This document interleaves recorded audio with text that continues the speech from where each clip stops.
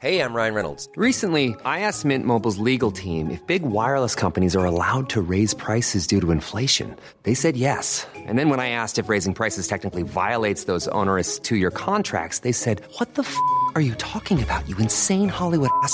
So to recap, we're cutting the price of Mint Unlimited from $30 a month to just $15 a month. Give it a try at mintmobile.com/switch. $45 up front for 3 months plus taxes and fees. Promo rate for new customers for limited time. Unlimited more than 40 gigabytes per month. Slows full terms at mintmobile.com. What dark deeds unfold on the streets of Arkham? And which unwitting souls, innocent or impure, will succumb to the maddening call? The call of Cthulhu. Experience the unknowable horror and black comedy of Nerdy Show's Call of Cthulhu Mystery Program, an RPG audio drama. Find it at CthulhuMystery.com or wherever you procure fine podcasts. Lightning Dogs, the official podcast presented by the Nerdy Show Network. Geeky programming for all nerds across the multiverse. All Nerdy Show programming is made possible by A Comic Shop, Orlando's #1 comic shop and nerd destination. And with the generous support of listeners like you.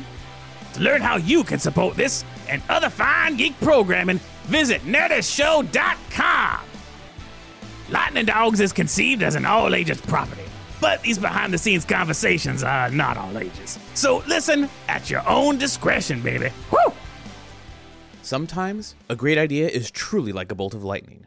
And sometimes, if you're lucky enough, you can capture the exact moment that it strikes. That's what happened to us one fateful night while recording an episode of Nerdy Show. We accidentally launched a concept that derailed the entire show, and in no time, our lives. We couldn't stop talking about our favorite action figures and B-movies and twisting them into strange creatures, weird adventures, and dog puns. Lots of dog puns. This is the story of Lightning Dogs, a journey steeped in the glory of 80s and 90s animation and sci-fi, where anthropomorphic dogs tear through the wasteland of a ruined Earth, battling mutants, miscreants, and the evil Glampire. Coming soon to small screens, comic books, and podcasts. Or at least that's the goal. But how do you go from a crazy idea into a fully formed world of conflict and characters? How does a harebrained discussion become an animated series? That's what we're finding out firsthand. We've recorded the entire development of Lightning Dogs since day one, from the moment of conception to every world-building session and planning meeting, and the journey is still ongoing. Tune in as we create the world of the Lightning Dogs live.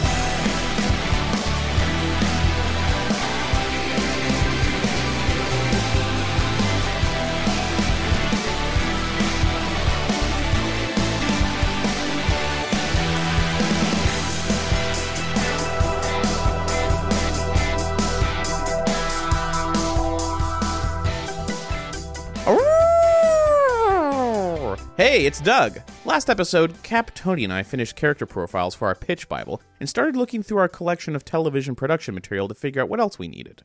Story Bibles, writer's guides, production guides, they're all different and no two are the same. With Lightning Dogs, our goal is to combine the best of all of them to create a lean, mean collection of info that'll pack a punch when a network executive cracks it open. Something we realized we needed was a timeline of the first season with a short episode-by-episode summary.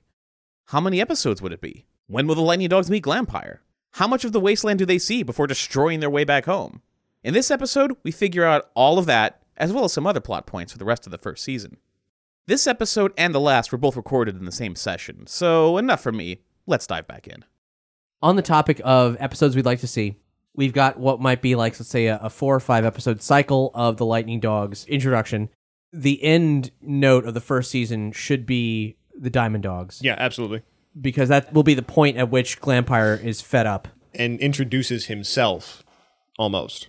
No. No? They meet him outright. He's been cooking for a while. He lets them in to his Sanctum Sanctorum so he can try to coerce them to give him what he wants. That's right. I think Diamond Dogs should be late season 1, but not necessarily the season 1 cliffhanger, because that's a lot of time to just have Glampire and Halloween Jack being the only things they see. If we're talking about a 13-episode first cycle, we've got 5 episodes dedicated to the intro. That's also assuming these are like what? Half hour. All right, fair enough. So we've got like 5 episodes dedicated to that. We could even have, say, 6 episodes of Monster of the Week, exploring the wasteland, kind of getting to know the powers, getting to know the dogs a little bit better. And then season 1 cliffhanger, We've got a two-parter that the first one is the introduction of the Diamond Dogs. The fight begins. Our heroes lose. Their mobile base is blown up, whatever. Episode 2, the plan comes together. They're going to fight back. They're going to beat the Diamond Dogs. And then we see who's beneath the diamond. I think want to delay that as much as we can. I was under the impression that would not enter into the Diamond Dogs for the Lightning Dogs to know that. The viewers might be made aware of that as a concluding point for the first season, but the Lightning Dogs themselves wouldn't learn that until like later conflicts. Easy enough. In that case, we flip it just a little bit. The Lightning Dogs emerge victorious, but the armor is cracked. Yeah. In order to repair it, Glampire has to first remove they gotta go the back. diamond. Yeah. You know, because he's got him back. You failed me. Next time, we will make sure that the Lightning Dogs suffer just as you. And he takes the headpiece off of one of the dogs, only to reveal this just like 1,000-yard stare. It's a great cliffhanger to end it, where it's like these Diamond Dogs are cracked and beaten to shit, and they're just sort of like down in the glass spider cave or something, and like they're undergoing repairs, and you kind of think, oh, these are just sort of like sentient crystal monsters. But then when he like takes the thing off, damaged and stuff there's off. just just like an unconscious dog face underneath, and you're like, what the fuck? You know, like what's going on? Like, you know, because this whole time they're the first people to come to this planet. That'll be great. Things we want to see in the first season. I want to see them explore their powers. That would be a good bottle episode, something just on the base. I think early mid-season 2, we want to explore the weight Kane actually does have powers. Yeah. I want to see them scrounging to find a place to be safe and the adventures that takes them on, which pulls them in a direction away from the central conflict of Glampire almost immediately because they need to regroup very badly, which thrusts them further into adventure. The introduction of Beasthound and the introduction of Wolfman Jack, which could both be their own episodes. So let's talk about this 5-episode arc. First episode, I think we've established, is going to take place primarily on Domus. Yeah, probably. As the lead into it? Yeah, the lead in. You know, we have a moment of in media res right at the beginning, only to cut back to Domus, leading up to the departure back to Earth. For anyone who's unfamiliar, in media res is a kind of narrative terminology, meaning in the middle of things. So we'd be starting the first episode in some climactic action scene from a later part of the episode arc. You've probably seen this before. In fact, here's a really germane example. You know what I just realized? It's exactly the fucking first episode of Gargoyles. What? The first episode of Gargoyles opened with the media res of the battle. Of Elisa Mazza getting out of her car and being like, what the hell's going up on that tower? I remember the lines like, what could claw into solid stone? You know, like whatever. You know, and then you cut back hundreds of years. I didn't know, but you know what? It's fucking great. We're sticking with it. And ours is different, so yeah, great. Let's hope Same Greg narrative never structure, hears it's okay. this. He'd be flattered. He's a kind soul, that Greg Weisman. I want him to think we're smart too. You mean you guys don't just send the recordings to him when you're done? Because that's what I've been doing. No? God damn it, Tony! Shit. So episode 2, I'd say that is the introduction of the Farfetch and then closing with it exploding. Because we want to get to the meat and potatoes pretty quick. We want to get in their powers. So end of episode 2, I'd say. Yeah, if episode 1 ends with the explosion of the Farfetch. Episode 2. We've got to talk about length here. We want to get to the action ASAP. Obviously, that's why we're starting the episode the way we are. I think maybe half hour is how we want to do it because we want to be able to pace it naturally. I worry 15 might be too abbreviated, but it's hard to say. I started watching the new Turtles for the first time, and I'd seen episodes here or there spread out over the years, but I'm starting from the beginning because I just want to see like what it evolved into. Because I remember the general consensus among Nerdy Show was that it was good, but it gets much better. Yes. I think it's starting really good. Like I'm really enjoying it. I'm only 5 episodes in. It's an exceptionally pleasant series from the start, and then it continues to get better and better and clever. What we're talking about here about a season 1 spacing out. They're learning their environment. They're learning the people. We've only just barely met April, and she's like, I'm not sure where it's going to go with her. Her dad's still missing. The Krang are around, but we don't know anything about them. But it's moving, and every episode I feel like there's a little bit more. And the interesting thing, much like what I noticed about the final seasons of Next Gen, each episode starts to focus on different people. Yeah, but it's not a character at a time. But it's never blatant. It's always very nicely folded in to like what's going on. And especially with Turtles, there's always a message to be had. Like one of the early episodes is about Raphael, needs to learn to not lose his temper when people throw insults at him. Yeah. And that's a good kid message, and it's a positive thing that they fold into every single one of them. And it gives the thrust, the trajectory of the entire episode. And it doesn't feel forced. It just Right. feels like it has a like the storytelling has a purpose. Exactly. So I mean, granted, we're not writing full episodes just yet, but it's interesting to think about when we need to fill time for things, episodes on each person learning something, overcoming something, having to deal with something. Those are always great things. But my thoughts for the breakdown. Episode 1, introduction of our characters, departure to Earth, and first thing they see when they walk out the other side is Glampire. And he's inviting them back to his place of residence. Well, it can't, if he knows where the Farfetch is, the game's over. Yeah, I would have done it already. Here's my take on it. Glampire doesn't know where it's at.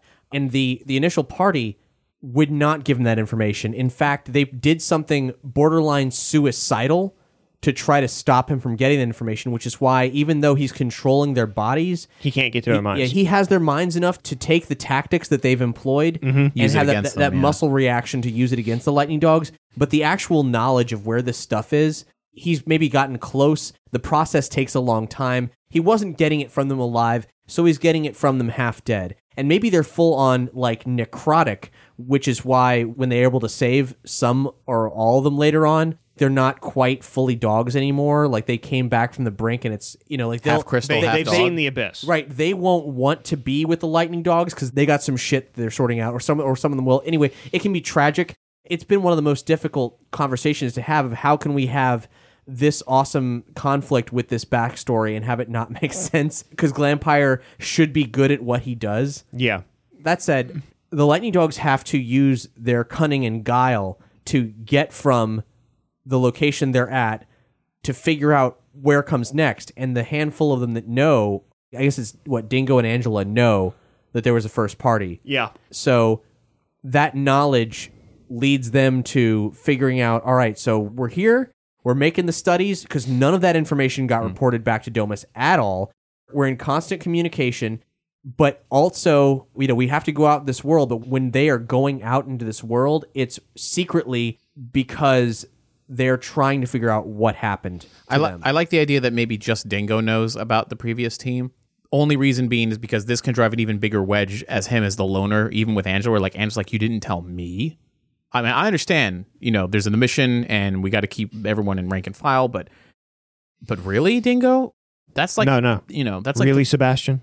well, maybe at that point, I don't know, it's a little early to be going into that already, but just the idea that even she's taken aback, and of course, Kane's fucking furious, like that's going to be the big I would conflict say- between the two of them. I'm not trying to hash out anything more than just the first 5 episodes, Right, breaking right, down right, what right. happens in each one so that it's got a good pace, that we still have something going on, and that we're exploring. And by the end of the first 5 episodes, we have our team, we have our assembled group together. Got our powers. We've got their powers.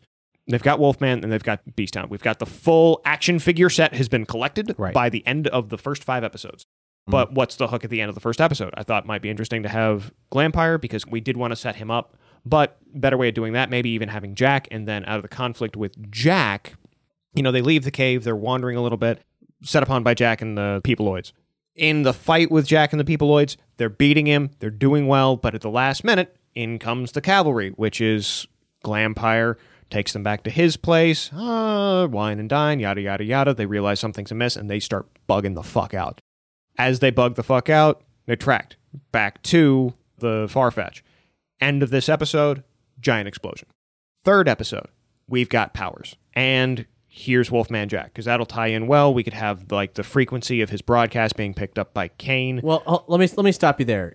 You're right on point with what I was getting at. If they get there, they go out into the wasteland. The notion of the Diamond Dogs mission doesn't really matter so much as that one person on the team has Knows it, yeah. direction to try to go in a certain place, point, okay. while everyone else thinks that they're Yeah, they're On just a on mission research. for science. Yeah. So then they encounter, hostiles. Maybe they encounter Beasttown there. Maybe Beasttown is something that happens after they've already been cut loose. We don't know. It could happen there. It could not. Maybe Beasttown will be a Deus Ex Machina who helps save the day when they're down in the final act. They connect to this weird creature. They're like, that's weird. He goes off and then he comes back the next episode. But they get out to Glampire, who does, let's say, save them from Halloween Jack. Yeah. Because he fucking wants to know. And he's seen it. he knows he who knows these people are. He knows where they're from. He knows there's a planet of dogs. He knows that they got here through a Farfetch. The Diamond Dogs show up, it's like, get them, bring them who the fuck are you? Where are you from? And they're like, we ain't fucking talking to you. Fuck you. And he's like, I gotta throw him away. So here it's like, another opportunity. I'm not fucking this up. And then he brings them in, like Gentlemen, you say. Yeah. He's like, welcome please to my forgive. humble abode. Halloween Jack has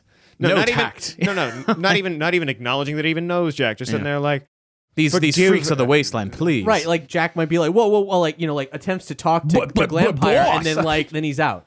Glampire doesn't consult with him; he just uses him. So they go there. There's the mystery of what's going on, the seduction of Glampire. They realize something's wrong. They escape, and unlike their predecessors, they actually make it back home. But there's a price because, they were followed. Glampire was counting on it. Yep. So then the explosion. The explosion happens. And they fight back. They repel Glampire's forces because though Glampire has the advantage, they did not count on the power sets. I mean, they would have died were it not for that freak accident. Yeah. And that final battle makes up the kind of later half of that. It ends with them being like, okay, so we're stuck here riding off into the sunset. So it could be the only Lightning Dog story we'd ever tell, and we'd have all of it. We don't have Wolfman Jack because Wolfman Jack isn't important to them until they're trying to get acclimated to the wasteland. Yeah, Wolfman Jack is not a lightning dog. Fair point. Fair point. But I totally get, introducing I the still want to characters in this, I still want to say have episode 2 end with the explosion, just because that's good for pacing. It gives an opportunity to really flesh out Glampire. It's either episode 2 or it's episode 3, depending on how much time we get to spend. But then we can also dedicate more of episode 3 to the battle, because we had talked about way back that the idea is that Angela would appear dead. Yeah. Angela would appear dead and wouldn't resurface until later. So episode 3, we have the start, which is the battle, and then we have the recuperation, and then maybe you can have episode 3 end with this looming threat of a creature that none of them have seen before that is shooting fucking lasers out of its eyes.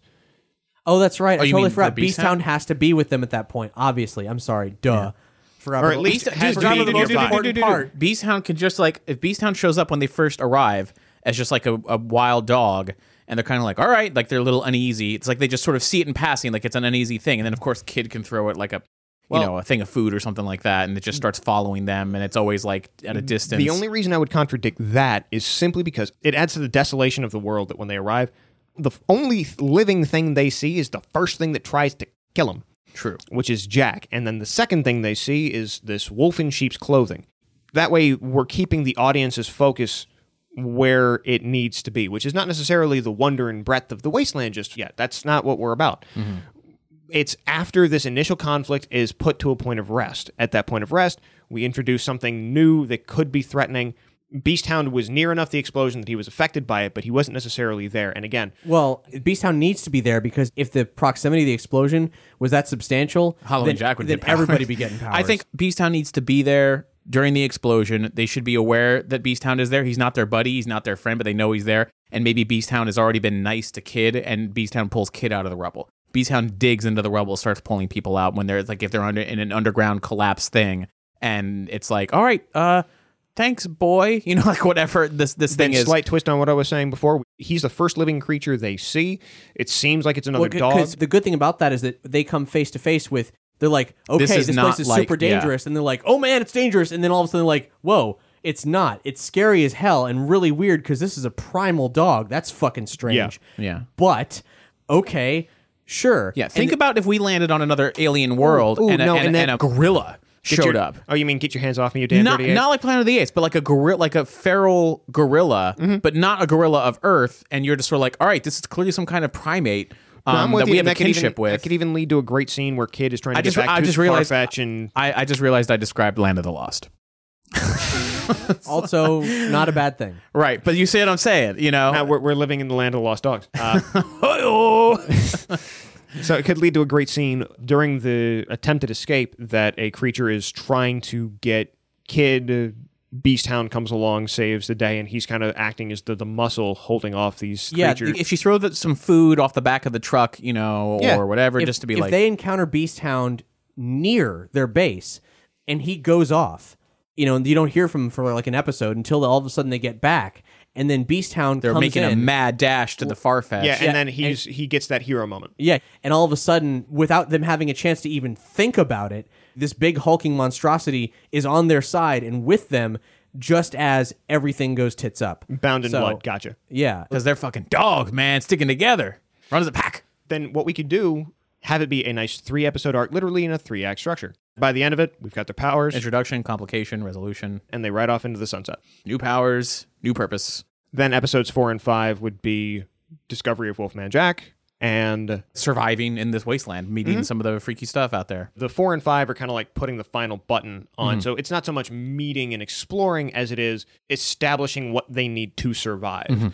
So we'd have 2 quote-unquote into the sunset moments. There's this is the end of our pilot, and this is the end of our first pickup sort of thing. I think Wolfman would be like their first adventure. Episode 1 is, where are we? Who are you?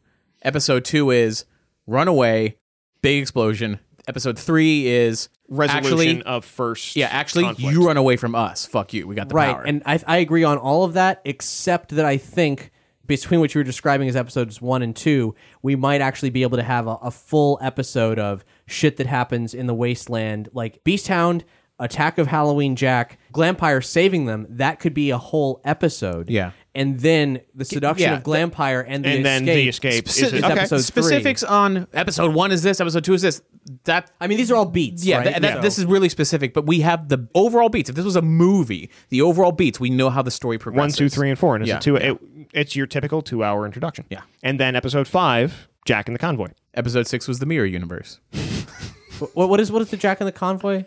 Get back to Wolfman Jack. Oh, you recall we have 2 Jacks. Yeah. Sorry. So- That's right, because we just did. Just we did Wolfman. He's just we Wolfman. haven't discussed Wolfman in so long. Doug, can I get a little Wolfman, please? You only get more than Little Wolfman. You gotta get a lot of Wolfman. I've missed that. No, it's more like. Hey, can you do that? Yeah, I can.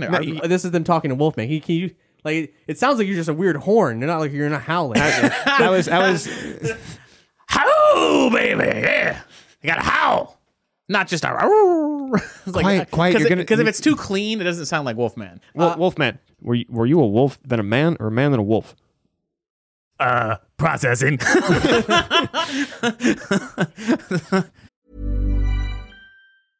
Hey, I'm Ryan Reynolds. At Mint Mobile, we like to do the opposite of what Big Wireless does. They charge you a lot, we charge you a little.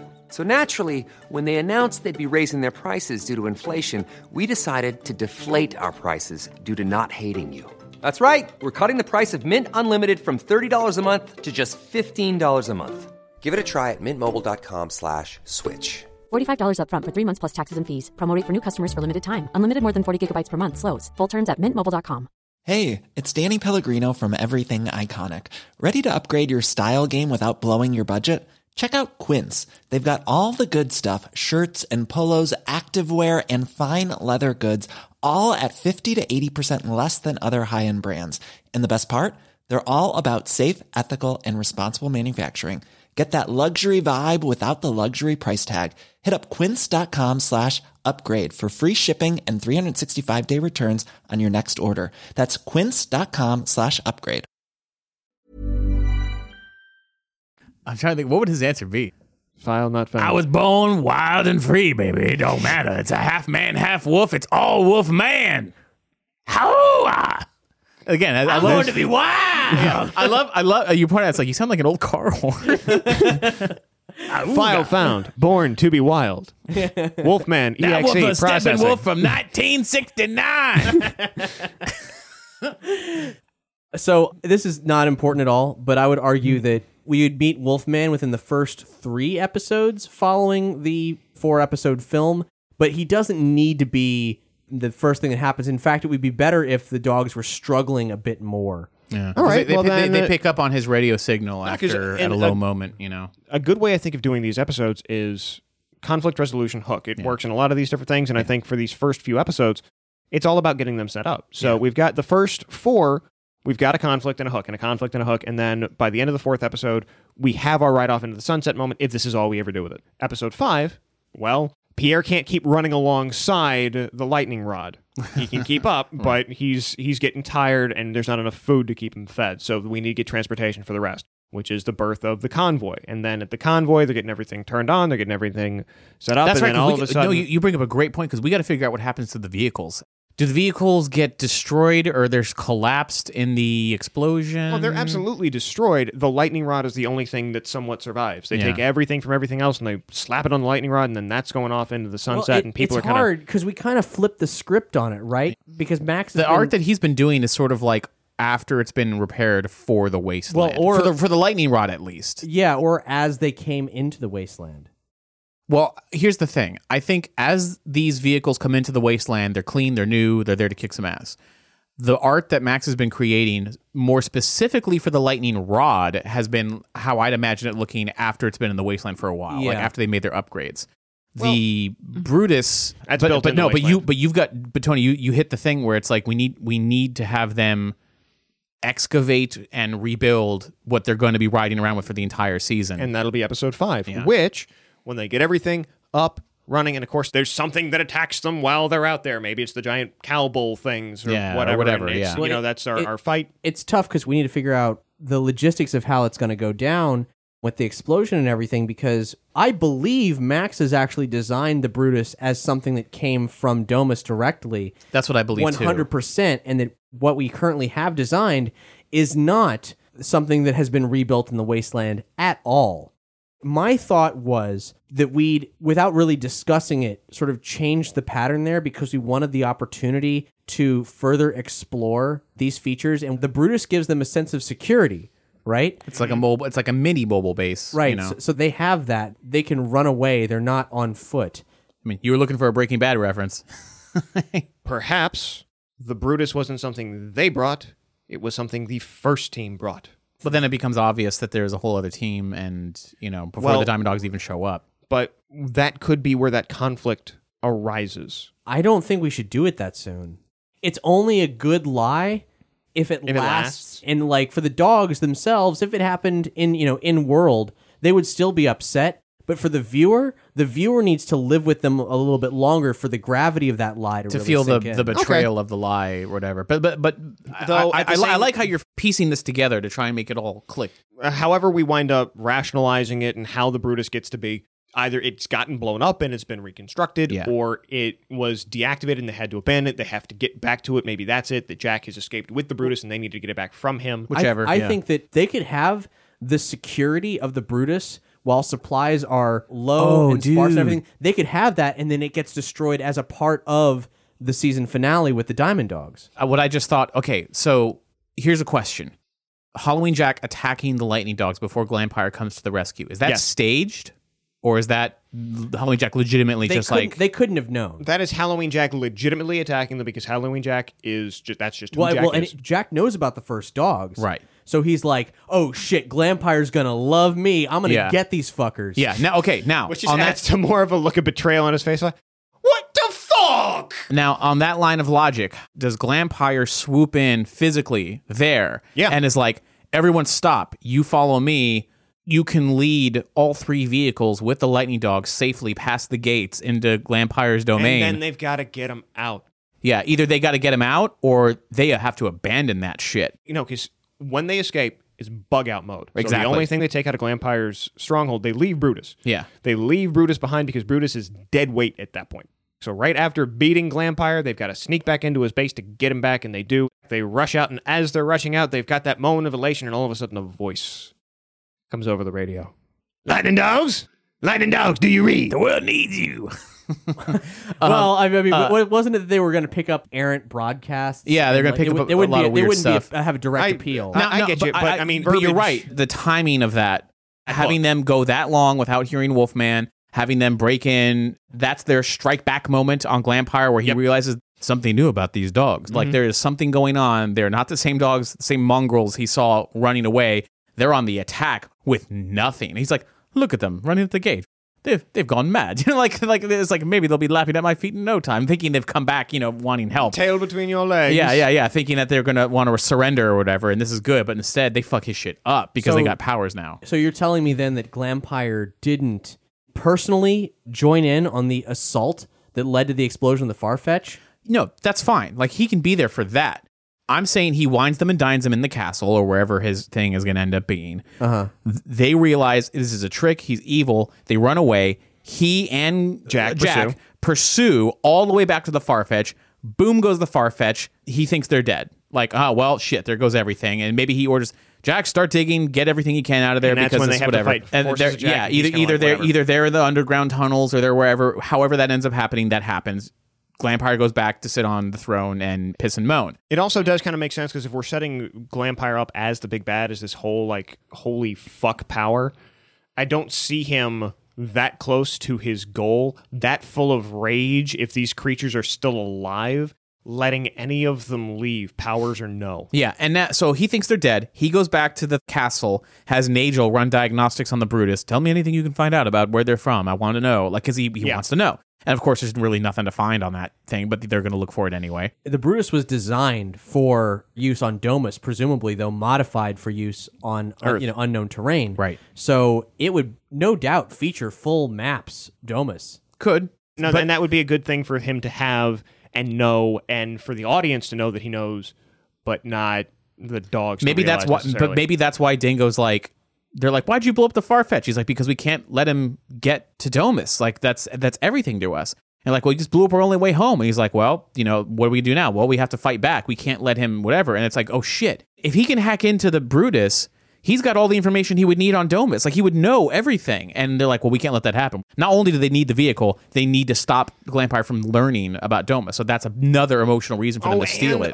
And it would give an excellent opportunity of nobody necessarily trusting Dingo and giving them the opportunity to see that he is a tactical leader that everybody can follow. Yeah, you guys under are onto fire. something here. So what we're looking at is we're actually looking at a 5-part opening story. Then Wolfman would get pushed into the Monster of the Week kind of tales, Which is works well fine, for him. which is fine. But the driving off of the sunset, He's an ally. would be with their reclaimed technology. The first strong blow back at Glampire. And something bad enough and threatening enough from Glampire, they're like, we can never try that again. It won't work. We got lucky. Yeah, Even with the powers, we got lucky. Yeah, the only reason it worked was he underestimated us. Exactly. And he's not going to do it twice. Yeah. Boom. Especially since they expose themselves as having powers. Yeah. You only get the element of surprise once.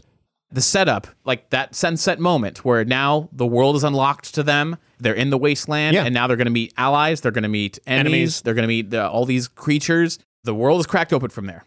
Even if it is the only lightning dogs we ever get a chance to do, I think we should have that hook in there. With Wolfman Jack? Yeah, with Wolfman. Why not? No. Because the story that we can tell of them meeting Wolfman Jack needs to be divorced from the complications of everything else that's happened.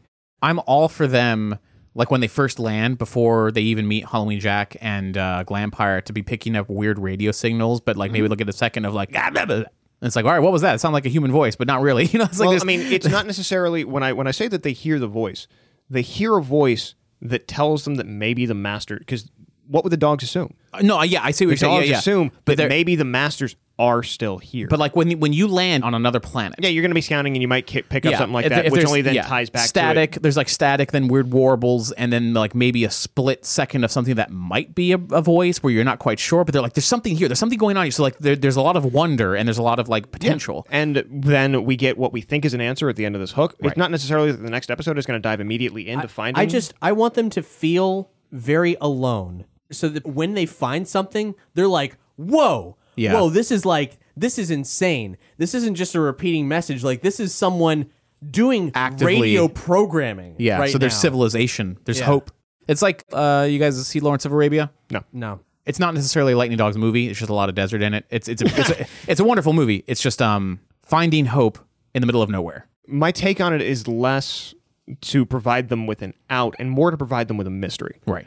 And it's not a mystery. It's not an answer we have to have. We can have them chase this signal. To me, it's a better mystery if it's the start of an episode and that's their investigation. If you end on that mystery, I get how that you want that to be like a hook. He's going to be integral overall to people's lasting impressions of Lightning Dogs, but he's not so important to the origin that he belongs there. It's like after everything that they've gone through, and now we've stacked on a siege on Glampire's castle as well. Like, after all this fucking, they're just going to want a cigarette. Yeah. and I was going to put it this way. Halloween Jack. Wolfman. We need to not call him Wolfman Jack, because that is copyright infringement. Yeah. Wolfman is a 2-sentence description in this pitch Bible. Wolfman's not a character. Wolfman's not, a thing. I don't see us writing half a page about Wolfman. Now, for a writer's guide for seasons 2 and 3, sure, yeah. Particularly since he plays an integral role in the reveal of Kane Corso as a sort of villain? Exactly. Now, but for a pitch Bible to say, hey, this is the trajectory of the show. This is the main broad strokes. These are our main characters. These are the people you root for. I can definitely see skipping Wolfman. Like Cap says, he's not essential to the origin. But still, he's a personal favorite, so, Yeah. No, I get you. Then I don't know what the next... Because to me, he works really well as that hook because we've got our equipment back. We're out in the wasteland. What are we going to pick up? I think that moment is completely valid, just not at the end of the episode, as the beginning of another episode. That's my only Okay, difference. so the beginning of episode 6 then. Yeah, but we're already getting so specific about when episodes begin and end, it doesn't fucking matter. I mean, the way I think it's going to play out the strongest is they're doing something, they succumb to a defeat, which is why I want to push it into, let's say at this point, episode 7 or 8 more so. They have the opportunity to feel low, and then they experience this, and they're like, wow. Because not only are they getting a radio signal, which offers them, the hope of something more, but they're hearing Masters music and getting all kinds of information. All of them are excited about it. Every single one, even Kane, especially Kane. We can even have B-Sound in the background, just tail wagging. And then they get this weird adventure where they're like, all right, the signal's coming from here. Where is it? And they have to infiltrate a weird it's an episode in bunker. In and of itself. It's a whole episode, and it's like, you got to help me. I'm trapped down here. You got to kill out the rad roaches. Whatever the fuck. Whatever struggle they need to get for that. And all episode. of a sudden, thank you so much for all of your help. They were really starting to wear through my circuitry. We now take you to the 5 o'clock traffic news. There's no roads. I think this guy's crazy. It's like no roads, no traffic, smooth driving in all directions. Absolutely no traffic for miles and miles. It's like time to roll those windows down. Let the wind in your hair and the rock roll blast off your speakers and how. The Wolfman program would like to make it known that all claims about traffic and the presence there or they're not. It's based entirely on conjecture. The clouds have covered the highways for a long time now. Satellites cannot see anything on the roads. I don't know if Parody Law will save our asses with us doing an impression of someone and using his straight-up voice. If we call it Wolfman and it's the voice of Wolfman Jack, that might be too close. We may just have to find another voice for Wolfman, just like another. I don't think we should find another voice. I think we might want to find a derivative parody name. Manwolf. But the entire the point is that it is a dog. Hey, it's the big bad wolf, something like that, or the growler. Fallout was 3 Dog. I kind of like the big bad wolf. But here's the thing. There's so many names. Sure. Big Man was fine, but even with 3 Dog, there were elements of Wolfman, but it wasn't straight up Wolfman. He howled. That was pretty much it. Now he also talked like this a little bit, but he's like. They say a kid up here in the capital wasteland is doing this. It wasn't quite as grovel, but whatever, man. It's just like they did their own thing. Based on many cartoons where they've had characters that were parodies of other things. I mean, look at the fucking Flintstones. They're all impressions. All of them are impressions. It's the honeymooners in the Stone Age. Go to the Animaniacs. Exactly. But with Siskel and Egbert. That was a straight up attribution parody thing, but this is a constant Closer character. To appropriation, this is a character that we're using full time. So like the Flintstones quite literally was the honeymooners, except Wilma wasn't a shrew. So we can do quite literally Wolfman Jack in an impression of Wolfman Jack that I never want anybody else to voice him but you, Doug. I'm flattered you say that, but I don't. But here's why. Let me tell you why. Because you're doing a great impression of him that you can improv really easily, that has all the charm that we need, projecting the idea of Wolfman Jack while at the same time it's different. It's different enough. It's your version of Wolfman Jack, which makes it our version of Wolfman Jack. You know what that means, Doug? You're stuck. And until we get John DiMaggio, all we have to do is change the name, and there's nothing else. So if that's where we're at right now, because I really think that we're barking up the wrong tree when it comes to using anything like that, we have to change the name. Big Bad Dog. Any other weird dog-related thing, we'll think, Jesus Christ, Hound Dog? Is this a man? Is this a dog? Look, what is it? Leave me lying, but a Hound Dog. The reason I dig Big Bad Wolf is the idea of him coming on the radio and being like, good evening, ladies and gentlemen. It's the Big Bad Wolf coming here to blow down your speakers with some fine tunes. There's fun stuff there. Maybe he can call himself that. I'm the one who suggested it. Here's why I don't like it, actually, is because then the Lightning Dogs can just be like, hey, Wolfman, what's up? But it'll be like, hey, Big Bad Wolf, what's up? It's too long. It's too unwieldy. BBW. That conjures some weird images. All right. Yeah, let's move Leaving on. that one. We've done a lot of work today. Yeah. I didn't think we were going to plot out the first 5 goddamn episodes. Neither did I, but we did it in style. And it works. Isn't that how we always work? Yeah. In style? And hey, if you want to show your Lightning Dog style, we've got t-shirts for that. Head over to lightningdogs.com and get a Lightning Dogs emblem shirt. Or maybe pick up the Lightning Dogs sketchbook. 36 pages of our favorite concept art and notes on the world and characters. Much of it is still unseen by the internet.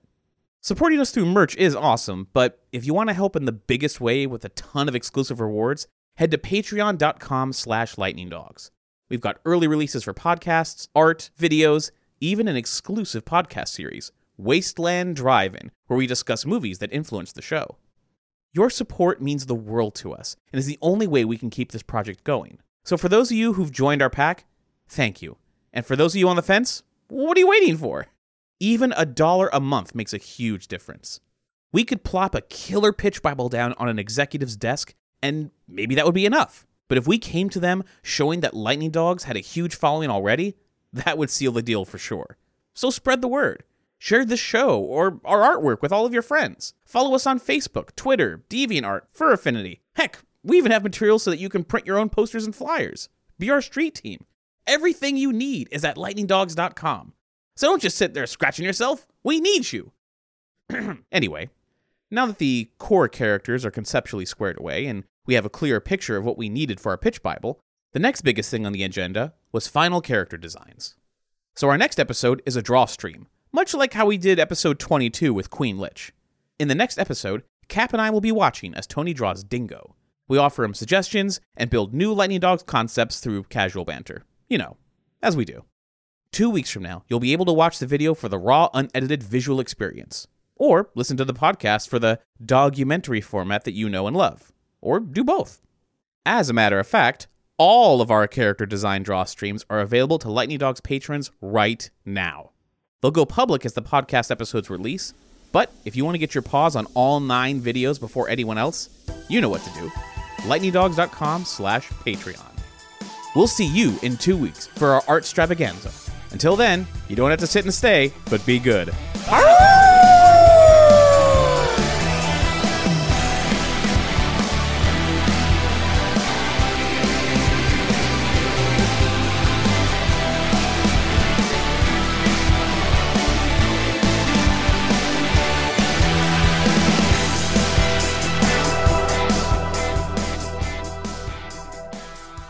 It was a real number here. Was it good for you guys? Oh, it was great. I'm going to need a cigarette. Post-coital cigarettes all around. I'd prefer a bacon cheeseburger. That's just me. Hashtag howl noise. Hashtag hat noise. Hashtag vintage car horn. Hashtag vintage car horn sound.